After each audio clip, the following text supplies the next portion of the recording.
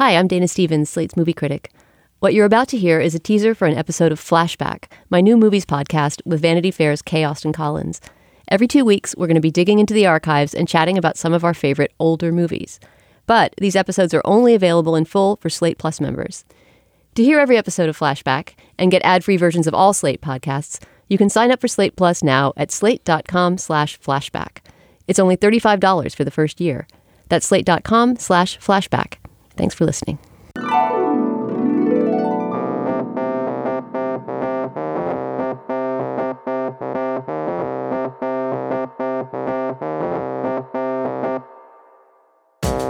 Hello, and welcome to another episode of Flashback, Slate's podcast about older and classic movies.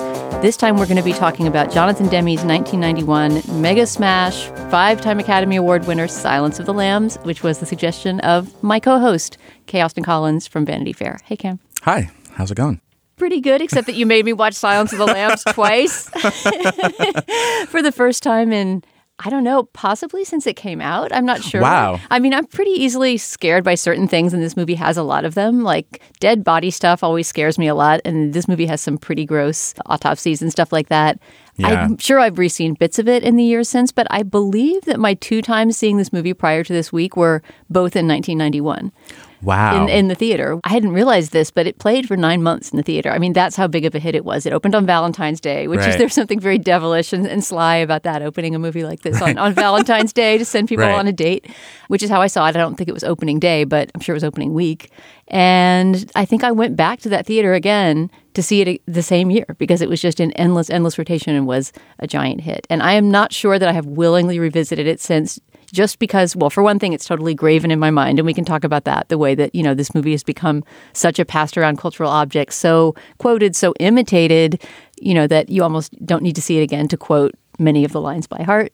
Right. But yeah, thank you for making me go back and revisit it, not just as a freaky thing to go experience in the theater, but as something to analyze and take apart. Because, of course, when I saw it, I was not a critic and was not really watching it with an analytical eye. I was just, you know, looking to be scared to death.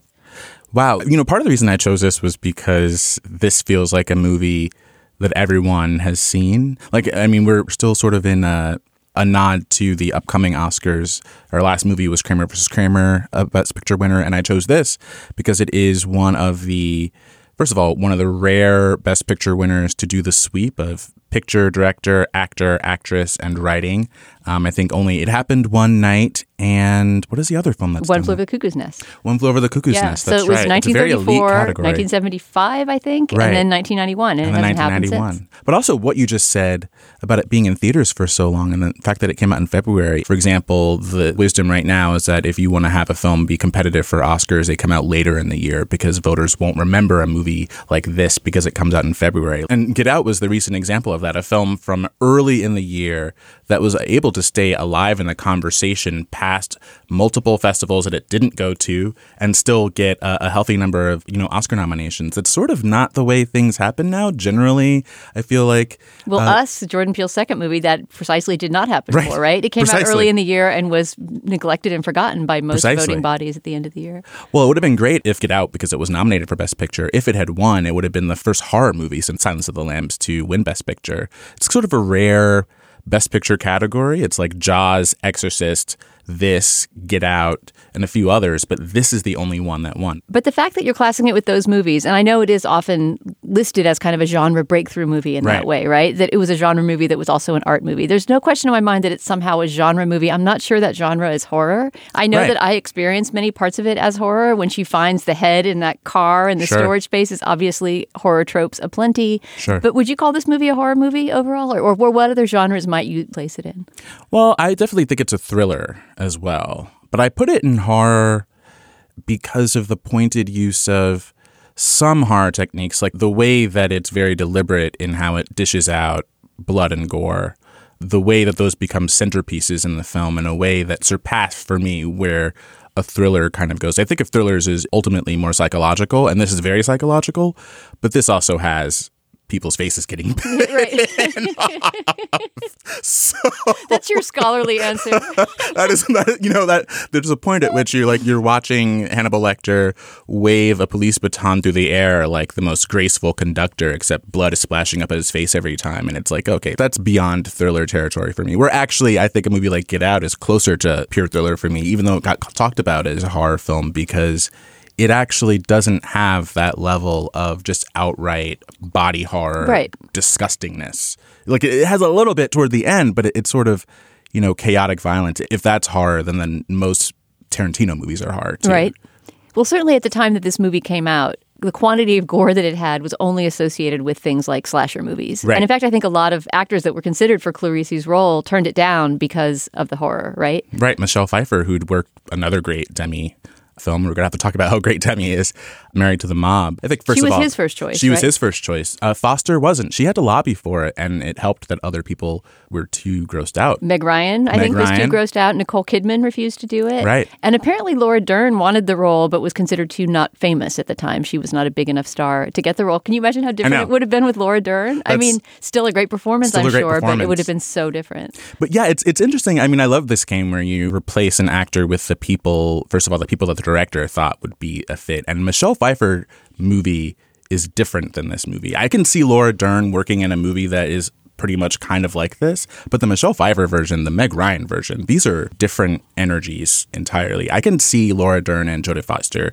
kind of being simpatico in some ways, but the Meg Ryan, Meg Ryan with that Hannibal Lecter, wow.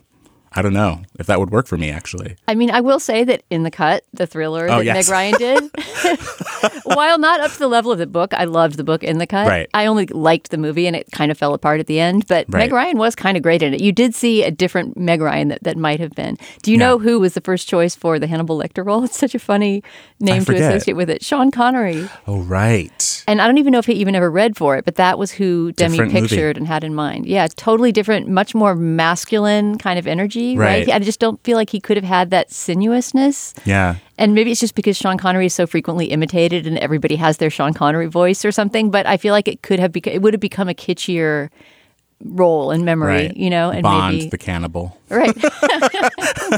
Yeah, that's a completely different film. I think part of the reason that this movie swept the awards and also the box office in the way that it did, it is because I ultimately cannot imagine anyone else in any of these roles. Every supporting character, it's partially because I've seen the movie probably a million times. It was always on TV, and it's one of those, if it's on TV, I'm going to watch it type movies, but just extremely astute casting. It is really difficult for me to imagine Jodie Foster not being the top candidate for this. She'd already won an Oscar for The Accused. She'd been a superlative and incredibly, just preternaturally insightful actor since as early as things like Taxi Driver. Right. She's just always seemed ahead of her years in a particular way that is different than some of the other actors who were considered for this role. Like, I don't think they bring the same level of that she does. Well, and the fact that we know her as a child actor, I mean, totally. I completely associate her with being a child actor, probably up until around the time of The Accused. That was kind of her graduating, right? That she can do big girl roles now and get prizes for them. And being roughly in her age cohort and remembering her as this kid actor, not just in stuff like Taxi Driver, which I couldn't see when a movie like that came out, right? Right. So, I saw her in things like Freaky Friday. I associated her with this certain kind of tomboyish Harriet the Spy kid, And so seeing her move into this kind of role, you also carry that with you. And so that vulnerability is part of what you feel about Clarice, of course, whose childhood is really important to the movie. Right. Even without the flashbacks. I want to talk about the flashbacks when we get there for sure. I think the movie would work fine without the flashbacks. It's one of the very few things that I think are extraneous to this very tightly constructed 118-minute long movie. But yeah, our tenderness toward Clarice, I think, is also impacted by our experience of Jodie Foster through time. Yeah. Another part of the Jodie Foster narrative is the John Hinckley stalking incident post Taxi Driver. It's really interesting to think about how familiar we were with Jodie Foster, both on screen but also off screen in significant ways by the time of this movie. Because what I like about this movie is that despite how familiar she is to me, or maybe because of that, I can see like the subtle essences of this performance in a way. Like Jodie Foster is not someone that I think of as playing the same role all the time, even though she does have qualities that I think are similar between her characters. Generally, I'm going to see a strong woman, I think, if I'm looking at a Jodie Foster character. I'm going to see a character who's going to most likely survive whatever ordeal she's in. Right. Someone's steely. Someone's steely. A loner, kind of an outsider. Yeah, right. And that like the tomboy stuff comes into that. And you can just imagine a lot of stories going to that. But something about this role, it helps that Hannibal's talking about how cheap her clothes are all the time. Like the sense of, the humble background. But it's the accent too. It's the steadied gaze. We absolutely have to talk about Demi and his close-ups and what he does with just looking at the viewer. Actually, that's maybe a good place to dive into specifics. So, yeah. I mean, the first detail that I wanted to mention about it is actually before the two of them come face to face. And it's in some. To listen to the full episode, sign up for Slate Plus at slate.com/flashback.